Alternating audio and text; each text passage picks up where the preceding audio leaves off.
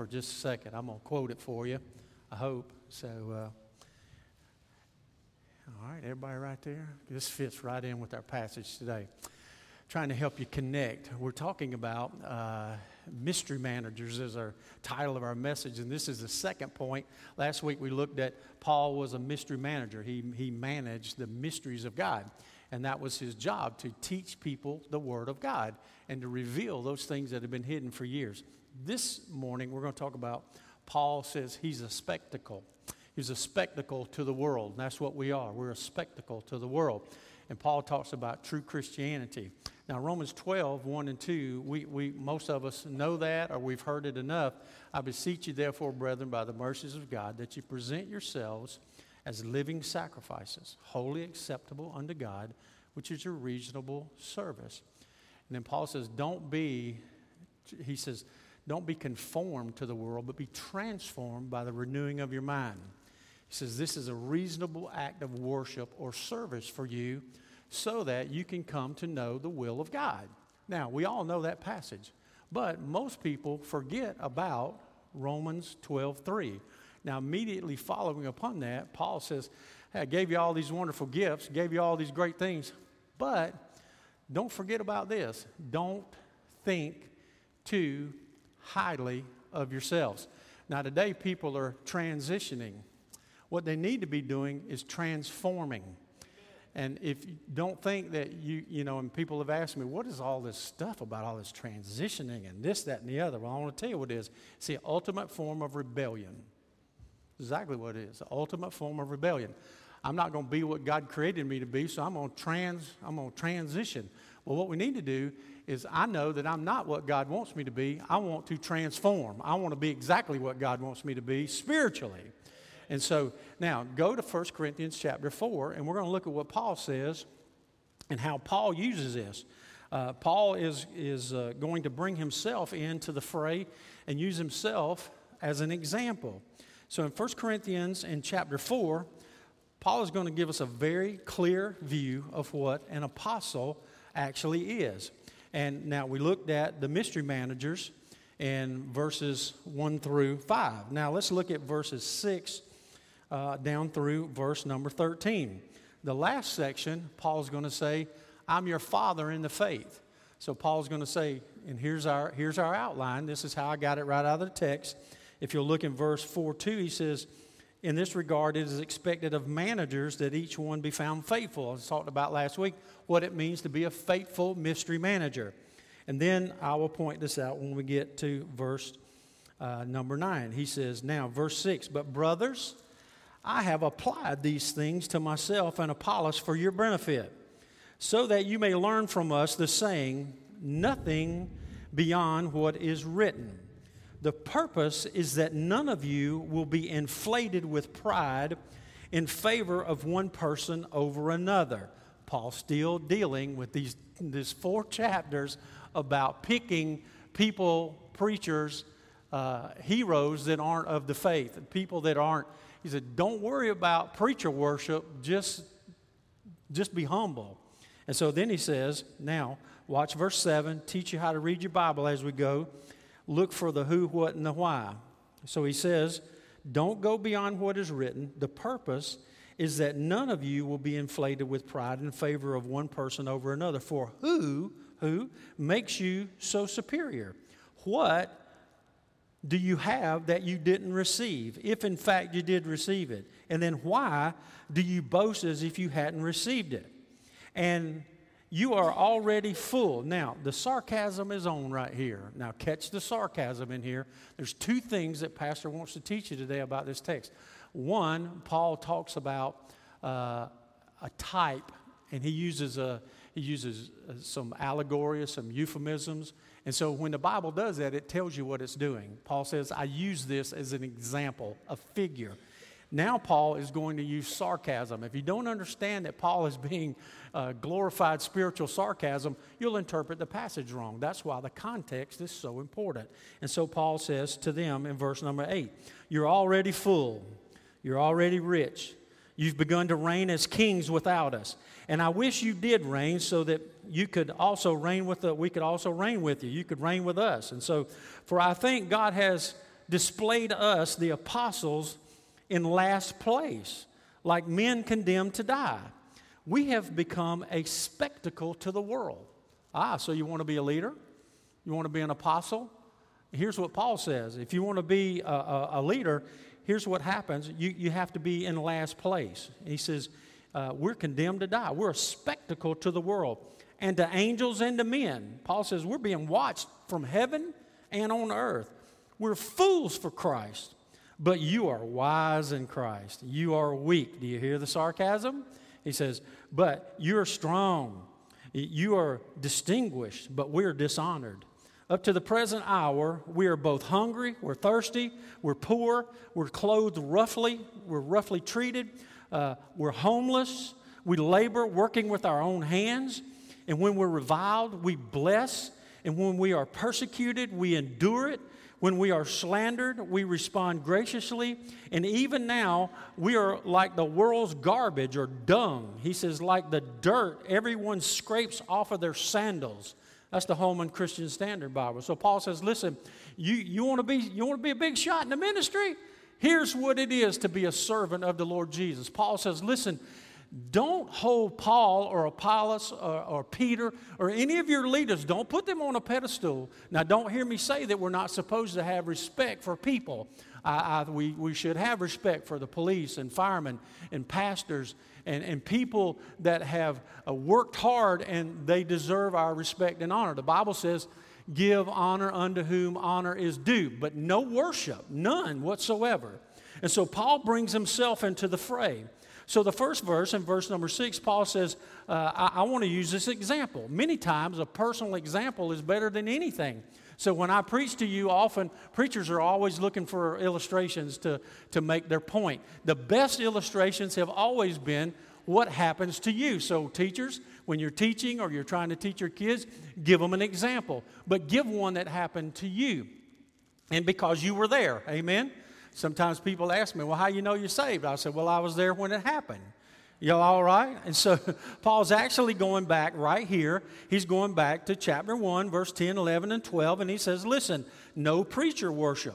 The divisions in the church in Corinth, the rivalries, the divisions, Paul says, don't do that. The Corinthians were folks who loved philosophy. They liked important people. They liked big-time politicians, and they were into human wisdom. That was the Greek culture of the day. And Paul all of a sudden comes along, and I want to tell you, and says, listen, this is the man-made wisdom, no good. And so Paul... you can take what he said and translate it to 2023 right now. We have people who are, we have a television show on TV, The American Idol.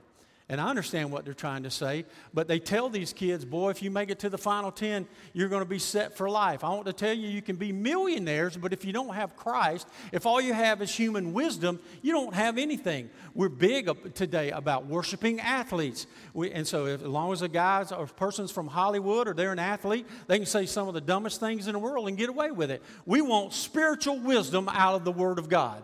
And Paul says, you want to be one of these types of people that's literally connected in with the Lord? He said, your life's going to change. So Paul's going to contrast the pride of the Corinthians by them choosing people to worship and saying, I'll take this person over that person.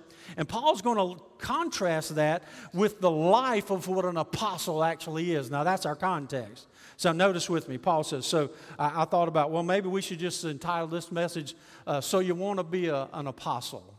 And I'm getting at something because there's a lot of people today, a lot of pastors that like to be called reverend.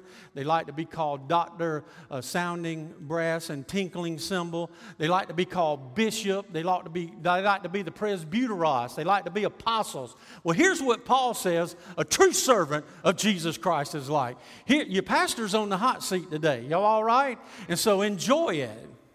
Say, hey, buddy, this is on you. But also, if you're a leader, if you're a Christian, Paul says, you're on display with me. You okay? And so here are 3 good translations of this verse, and I like this. And I'm setting this up because I have something to teach you after we get to this. And I want to teach you this, and I pray, listen, if there was one lesson outside of your salvation experience that I could teach you, this would be it. What I just said was, in a moment, you're going to hear something very important that I want you to know above all else. Because many of you read your Bible incorrectly. Many of you have a relationship with God that's based on visions and dreams and voices and all kinds of things. And people are into angel worship today. And I want to tell you, the Scripture says right here, Paul says, don't go beyond what's written. And I want to show you, if anything that you think, say, or do contradicts the Word of God, it's wrong. Y'all say amen. All right, now look, Paul says here, 1 Corinthians 4:6. And these things, this is the KJV. He says, brethren, I have in a figure transferred to myself and to Apollos. Paul identifies, listen, Paul is going to use himself and Apollos as examples. He tells you in the text, the context says, I'm using figures of speech. You know the sarcasm's coming. And so Paul identifies that. You know, in Galatians, Paul talks about the bondwoman and the free woman. Paul tells you the word, literally, the Greek word for allegory is in that text. So you can't start allegorizing the text. Many preachers will take the text and they'll allegorize it. And they'll start every little symbol, every little thing in the text refers to something else. No, it doesn't. Even the book of Revelation, when you get to the book of Revelation and you see the symbolism, there's something in the Old Testament that will identify that symbolism. And people say, well, I don't understand the book of Revelation. Yes, you do. It's the revelation of Jesus Christ. And all the symbolism that's there is found in the Old Testament somewhere. We have a clue. We have a key to understanding it. In the easy-to-read version, I like this little version. It explains a lot of things. This text says, brothers and sisters, I've used Apollos and myself as examples for you. I did this so that you could learn from us the meaning of the words. Follow what the Scripture says, and then you will not brag about one person or criticize another. He tells you point blank, this word, this Greek word, is translated as an example. Paul tells you he's using an example.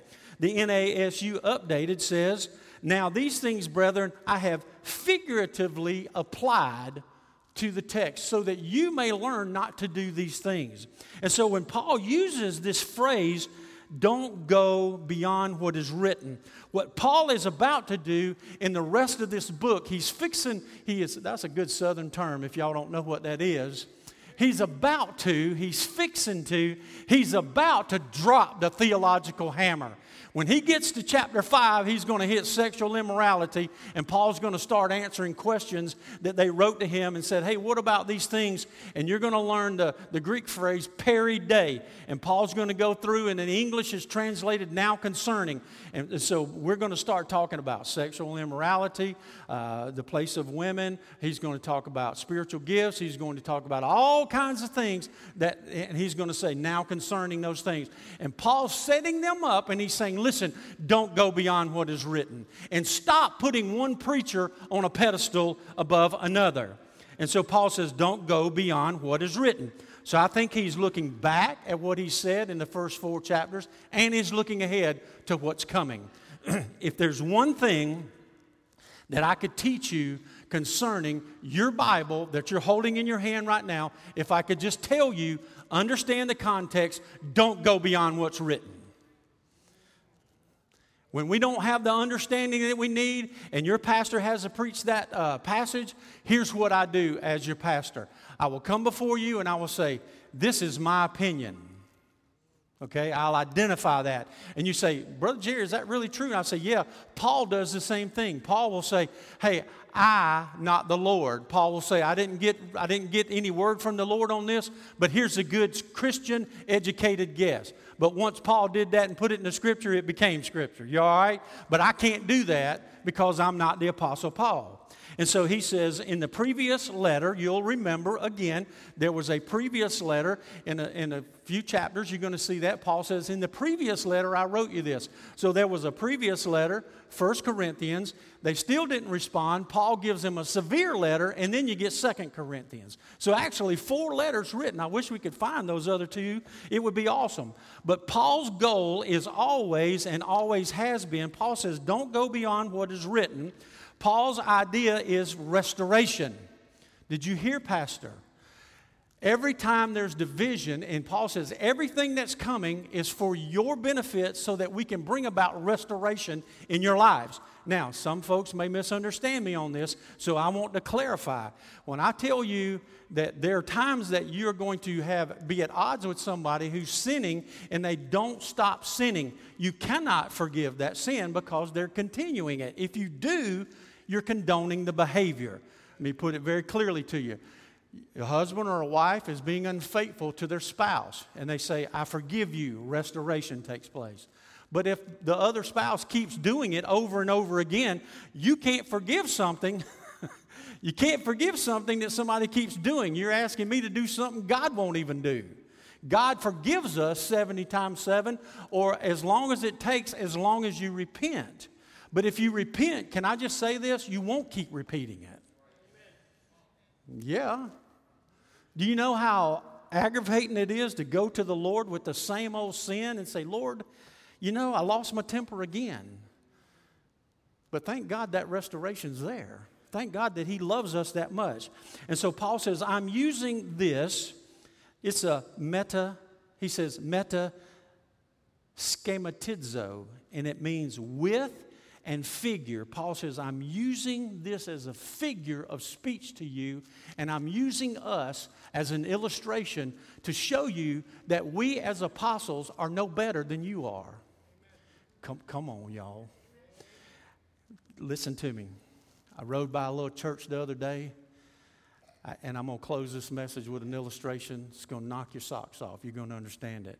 And I want to tell you, I've seen little churches, I've seen big churches, and if there's a man who's pastoring 10 people, and that's the people that God gave him, he's as good or better than I am or anyone else who has 40,000 members. You know why? Because that's where God called him. You see, because I'm not better because I have more people or I got a bigger building, because there's always somebody with a bigger building and more people. Y'all say amen.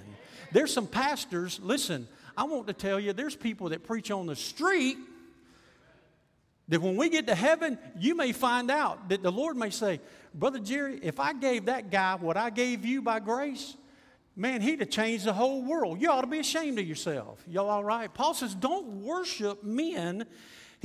Paul says, I'm using this. I have figuratively applied this. Paul uses himself as an example. And notice this. I want to teach you this. Look in your text. Paul says, so that I'm applying these lessons from myself. Now, the preacher shouldn't use himself as an example all the time. You get tired of hearing about my life. But when I can make you understand that you and I both have the same kind of shoes on and the same kind of breeches on, and when I got up this morning, I looked in the mirror, there was a human being looking back at me, just like you. And if there's an example I can use to you to encourage you to say, hey, it's okay, you're human. Let's just dust yourself off, ask for forgiveness, and move on, okay? Repent and do the same. And Paul says, I want to teach you this. And Paul says, so that. When you see so that in the Scripture, it's a little Greek word called hina. And hina refers to purpose. And so when you see so that, the Holy Spirit is giving you truth so that, for the purpose of, so that you can get the truth and change. And so Paul says, I'm using us as an example for the purpose of teaching you so that you may learn from us the saying, don't go beyond what is written. And I'm telling you, Paul felt this way about this passage too. He says, so that it would be the benefit of learning not to go beyond what is written in the Scripture. So that, listen, and here's what Paul is saying.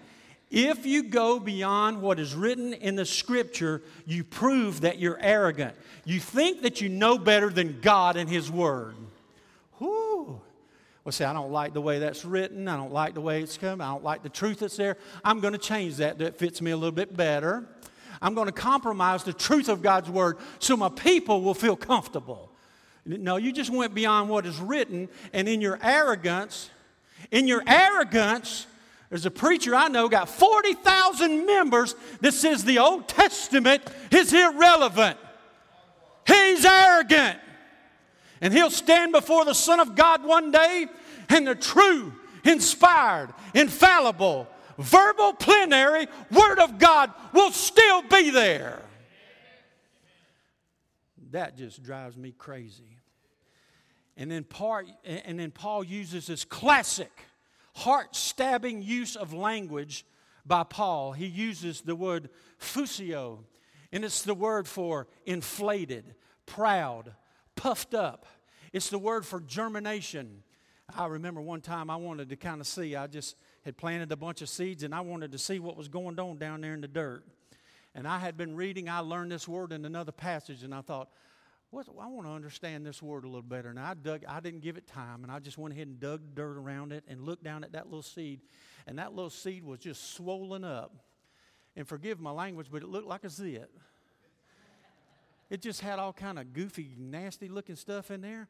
But right at the bottom, here's what it had. It had a little root coming out of it.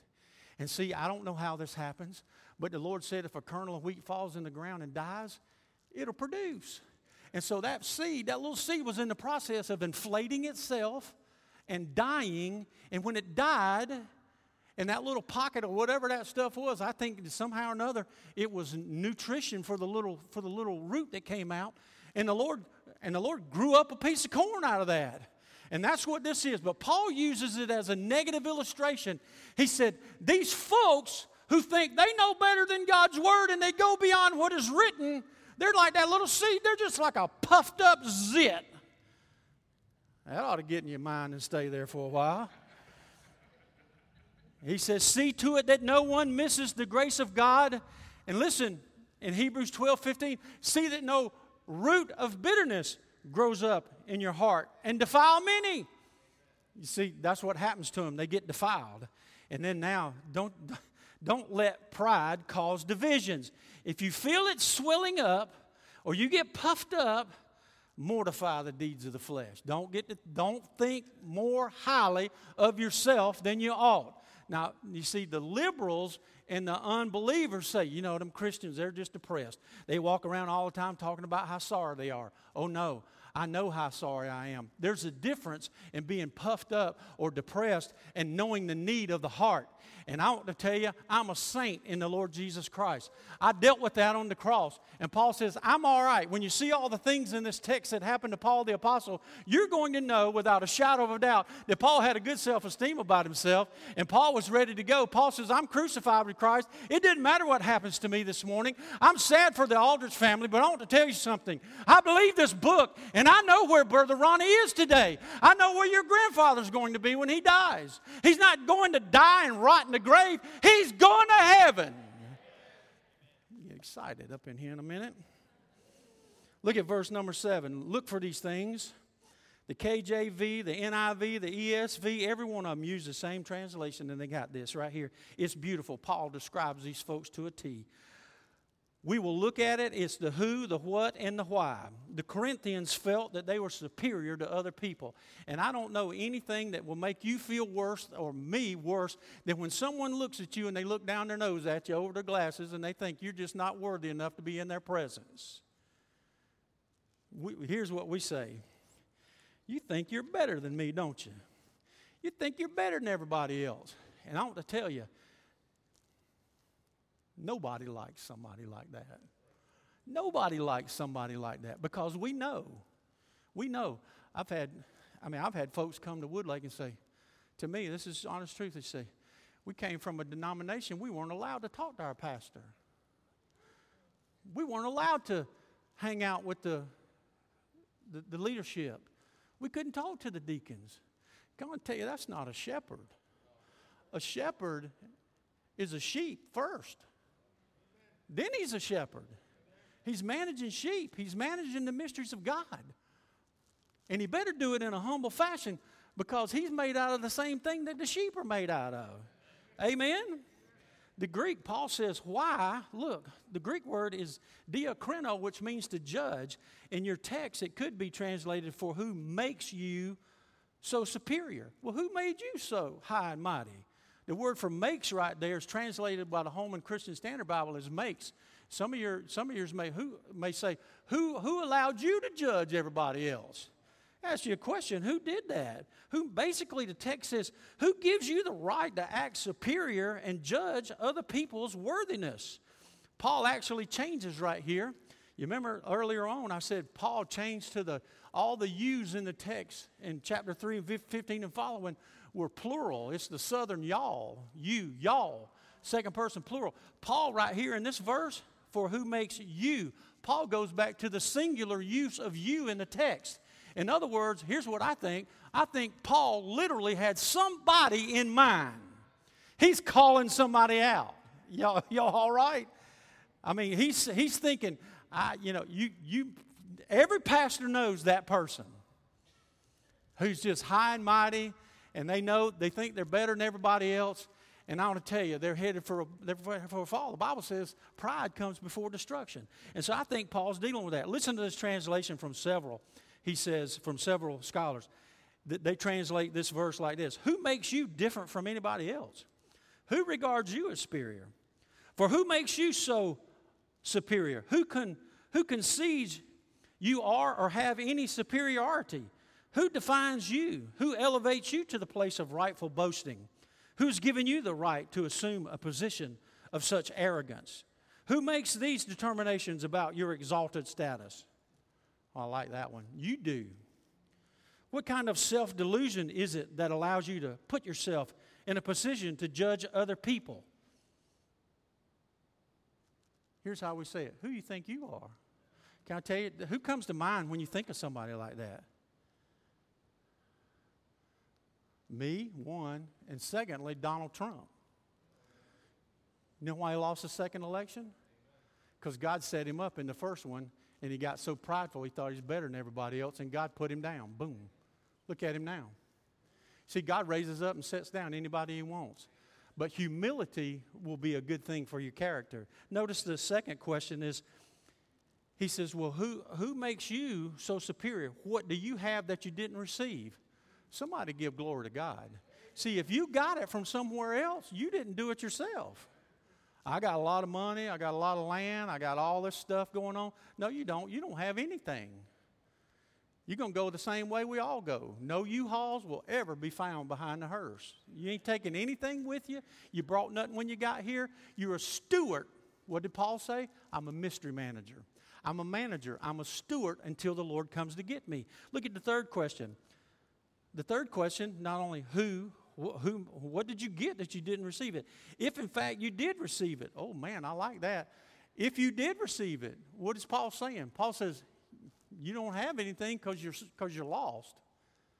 You didn't get that by the grace of God because you didn't get any grace from God. You're lost. You can talk to a man a few minutes and you can know whether he knows Jesus or not. Can you not? He'll give glory to God in a minute. If he doesn't, you'll know he's lost. Then the third is, why do you boast as if you hadn't received it? Why did you boast as if you didn't receive it? If you know that you received it from the Lord, or if you didn't, no preacher worship, no idol worship. It's okay to respect your preacher, give him encouragement, help him, but he's not your God. And he surely didn't give you grace. Amen? My devotion this week, Spurgeon talked about all the things that God has given us. You can tell. What if I ask you, is there anybody here would like to take claim and responsibility for their salvation? Anybody? I can tell you who you belong to real quickly. I can ask you about the grace of God in your life and say, how many of y'all got faith on your own? No, nobody? Did you get the atonement on your own? You wouldn't never say that. A Christian would never say that. We give glory to the one who loved us. Paul says, hey, how come you guys are acting like you're more superior than everybody else? Because you got your own grace. No, you didn't get your own grace. Taylor says in the NAC commentary, boasting implies human achievement and fails to recognize the free grace of God. In Revelation 19:10, the scripture says this, where John was seeing the angel, and he was so blown away by what he told him and showed him, he bowed down to worship. And the angel said, worship God, get up. I'm a servant just as you are. In verses 8 and 9, Paul transitions now back to the second person plural. He's talking to the entire church in verse 8 and 9. And he says, the sarcasm is on. he says this, and you know these people, you know them. He says, they're full. They said, we're full. We already have everything that we need right here. We're good to go. He says, you're full. You're already full. You're rich. You reign as kings without us. In other words, literally, the Greek text literally says they had enough spiritual food. They got full. They said, we got it. I understand it all. I had a man tell me one time, listen, I almost fell out of my chair. He said, well, I ain't never read nothing in the Bible I didn't understand. I almost fell out. I thought, well, you're doing better than all the great scholars that have ever lived because you can study it forever. You know what a man said to me? I don't have the Holy Spirit in me to reveal the truth. I don't know how deep this really is. I'm already full. Paul, with scathing irony, contrasts the present sufferings of the apostles to these people. He's using sarcasm. Paul is saying, I'm doing all of this and learning everything I can and following Jesus and doing these things, but you're already full. They were saying that they had all the spiritual food that they need. The Greek word here is a word that means to be a glut, to sate, to be full, or to eat enough. You know why y'all came to church this morning? Brother Jerry has studied hard, and he's going to feed us. That's why you came. And you want the book. You don't care about 3 points in a poem from Brother Jerry. You want the book. Amen? And this is the living bread. Jesus was the living bread. I want to feed you the Word of God. Because guess what? Right now, I am full for this moment. We would eat a big meal, and my mother-in-law would say, whew, I'm never eating again. About 2 hours later, we'd all be in the kitchen eating cake. Y'all know what I'm saying? We're full of the Spirit, but we got a problem. We leak. And we have to keep eating. Y'all with me? The Corinthians says we got enough. We've already eaten. He says we're rich. We have all the material goods that we want. I've been listening to the philosophers and I understand everything. No, Paul says, no, you're not rich. You're bankrupt. You're without hope. And then they said we're kings. And Paul sarcastically uses the word basileus. It's the word for kingdom or king. And so Paul says, hey, wait a minute, I forgot. Y'all are reigning as kings without us. Paul says, I led you people to Christ. But you all now, you're full. And now you're rich and you're kings. In verse number 9, the word dokeo is the word I think. Paul says, I suppose. Paul says, verse 9, I suppose. Paul says, I thought about this thing. And I suppose that God has displayed us, the apostles, in last place like men condemned to die. We have become a spectacle to the world, to angels and men. Paul says, here you are. You're not apostles, but you guys, you're full, you're rich, you're kings. You've done all these wonderful things. And here we are. Boy, you guys are something. I wish you'd let us reign with you. Paul says, Paul says, I think about this of certain reputation. Paul says the apostles are seen this way as being on display for their suffering, being in last place compared to men. We're going to die. Paul is a servant. He's not a cult leader. He's not a famous philosopher. Paul never went and pastored a church. He started a church, moved on. His job was an apostle to share Christ with the world. He didn't sell any books. He didn't have a tape ministry. He didn't have a following. He didn't have bodyguards. Paul was sold out for the gospel of Jesus Christ. He says, we're a spectacle. This verse, the title of the message, the Greek word is theatron. We get our word theater from that. Paul says, it's like my life is on the big screen. And I'm showing you how to do it. God's blessing me. God's using me. And no matter what happens, I'm crucified with Christ. And whatever God brings my way, I'm okay with it. I'm going to live with it. He says in verse 10, look, Josh, here's your word again, Josh. We're morons. That's not politically correct, but it's a Greek word. The Greek word is moros. Paul says, I'm a fool for Jesus Christ. And I want to tell you, I'd rather be a fool for Jesus Christ than the king in the White House. I want to be humble. I want to know everything that I have came from God, acknowledge that it came from God, and don't act like it didn't. And so when I tell you, and I've had people before, I'm just a Somebody called me a dumb redneck with a little education one time. Person with me was so offended. They were like, that makes me so mad for them talking about my pastor like that. I said, you know, that actually was a compliment to me. Rednecks are the only people in the world today that don't get offended by anything. And I want to tell you, listen, I'm serious. God is my witness, I'm serious. If God can take a country boy out of South Augusta who was just a redneck and get him a little education and use him for the glory of God, amen, I'll take it.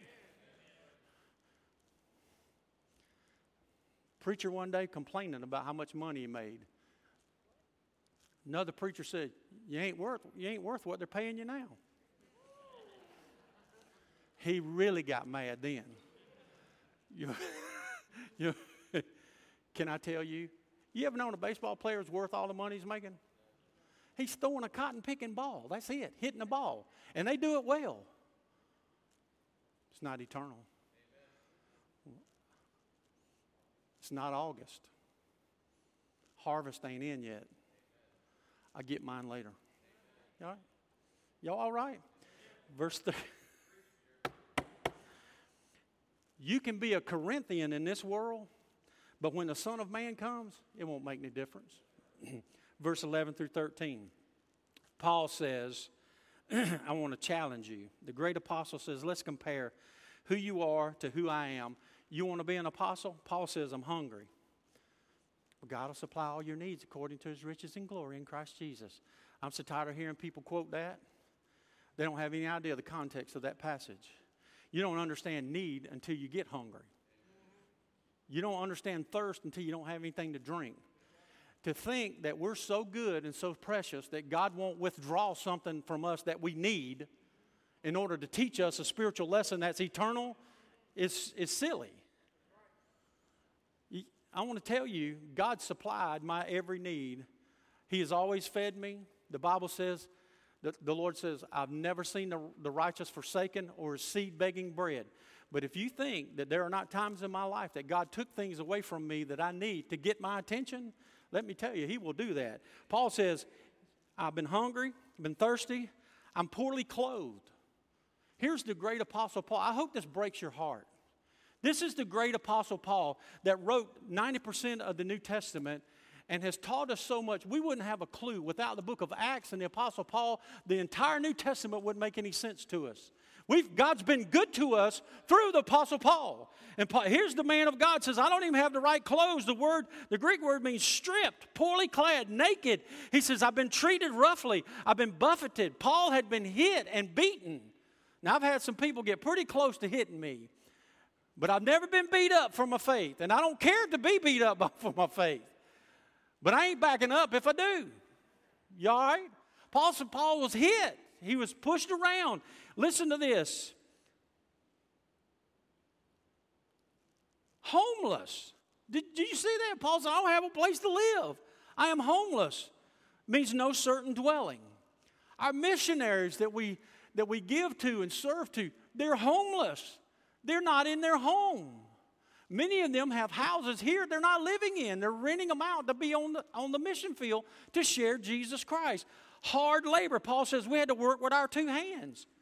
Well, how'd he do? Businesses today going bankrupt because you can't get workers. Paying people $20 an hour to flip hamburgers and can't get anybody in the door. America is going to pay that bill. Reviled. The word for reviled in the original means reproach, vilify, abused, blackguarded. A 15th century word for menial tasker or a scoundrel. It was used as a euphemism, as an ugly word for people. The menial worker of a kitchen or a household. Scurrilous language. An unprincipled, contemptible person. Paul was literally called the scum of the earth. He says, but we blessed when we were persecuted. We endured it all, he says. We've been slandered, and we give grace. You slander me and watch what happens. The flesh will well up in a heartbeat, and I'll cut you off at the knees. And then the Holy Spirit will say, hey, Jerry, whoa. Yo, all right, that's how we act. Paul says, Paul's like, I don't have a job. I don't have a home. I'm trying to share the gospel. He didn't get on Delta and fly to these cities. I mean, just think of what kind of life, a vagabond life, for you and I to have the New Testament, the gospel of Jesus Christ, in any kind of translation language we want. He says, we've been slandered. Listen, he says, I'm garbage. The Greek word means dung. To clean off the trash from a surface, to clean the pig pen, that's what this word means. Paul says, you go out and look at the pig pen, that's where I'm at. That's what we've been enduring. And then this last part just literally just breaks my heart. He says, the Holman Christian puts it this way, even now we're like the world's garbage, like dirt off of someone's sandals that's scraped off. This Greek word is so specific, it literally refers to a person rinsing or scraping off a dirty vessel, the washing of an area of scum. It's like you went out and you butchered a hog, and all the stuff that's left on the table, the slop and everything else, and you scrape it off the table. That's this word. It's also used of someone who has been wearing sandals, and they would take the sandal off and literally go through, very crudely, but sometimes you're walking in the yard and you step on something and you can't get it out of your shoe. And you literally have to go and squirt it with the hose, and sometimes in the grooves take a little stick and wipe all the stuff out of it. That's the scum of the earth. Paul says, I'm compared, literally, I'm crucified with Christ, and if the Lord Jesus wants me to be the scum of the earth to use me for His glory, I'm on board. God be the glory. You see, if we don't recognize this, we're literally no better than the Corinthians. Now listen, I was teaching through 2 Timothy one time in Sunday school. Some of you in this room may have been there that morning.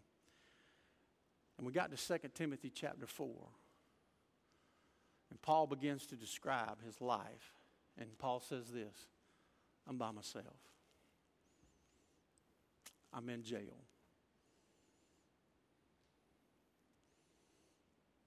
He says, when you come, bring my coat I left in Troas.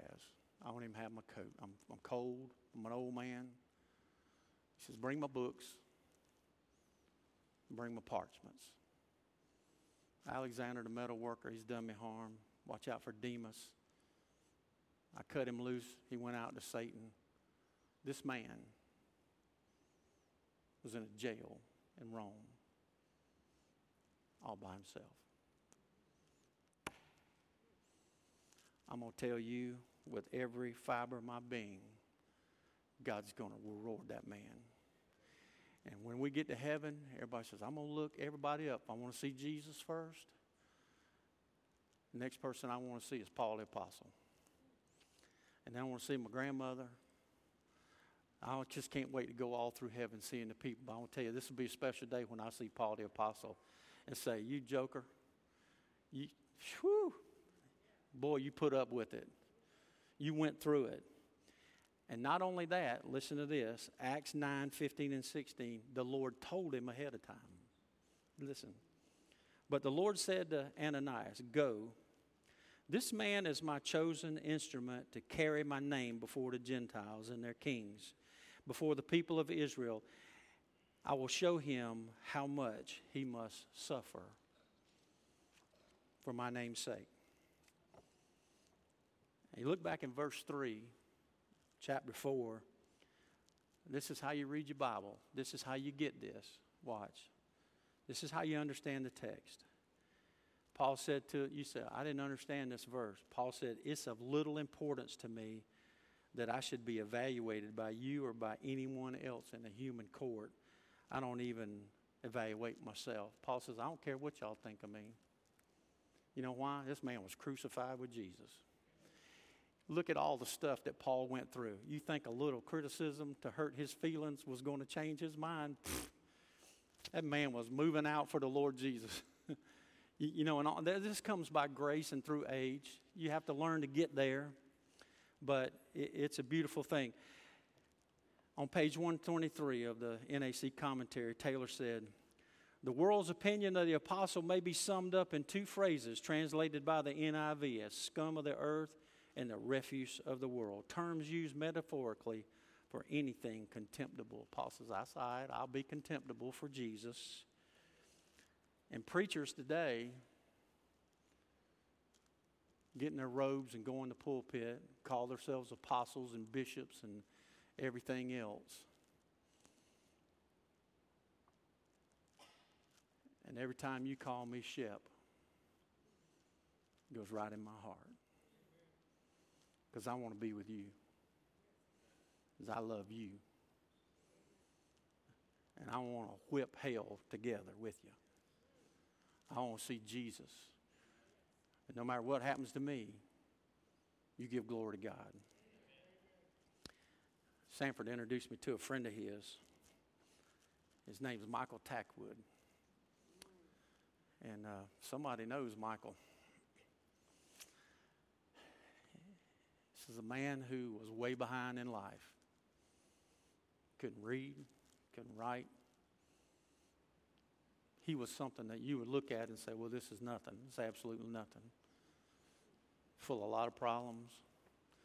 Sanford knew him in California. Led him to Jesus. Got him hooked up with the Son of God. And boy, did he get hooked up. He learned to read, learned to write, learned to read his Bible. There were times Sanford just read it to him so he could get it, explained it to him, discipled him. Y'all know what he does now?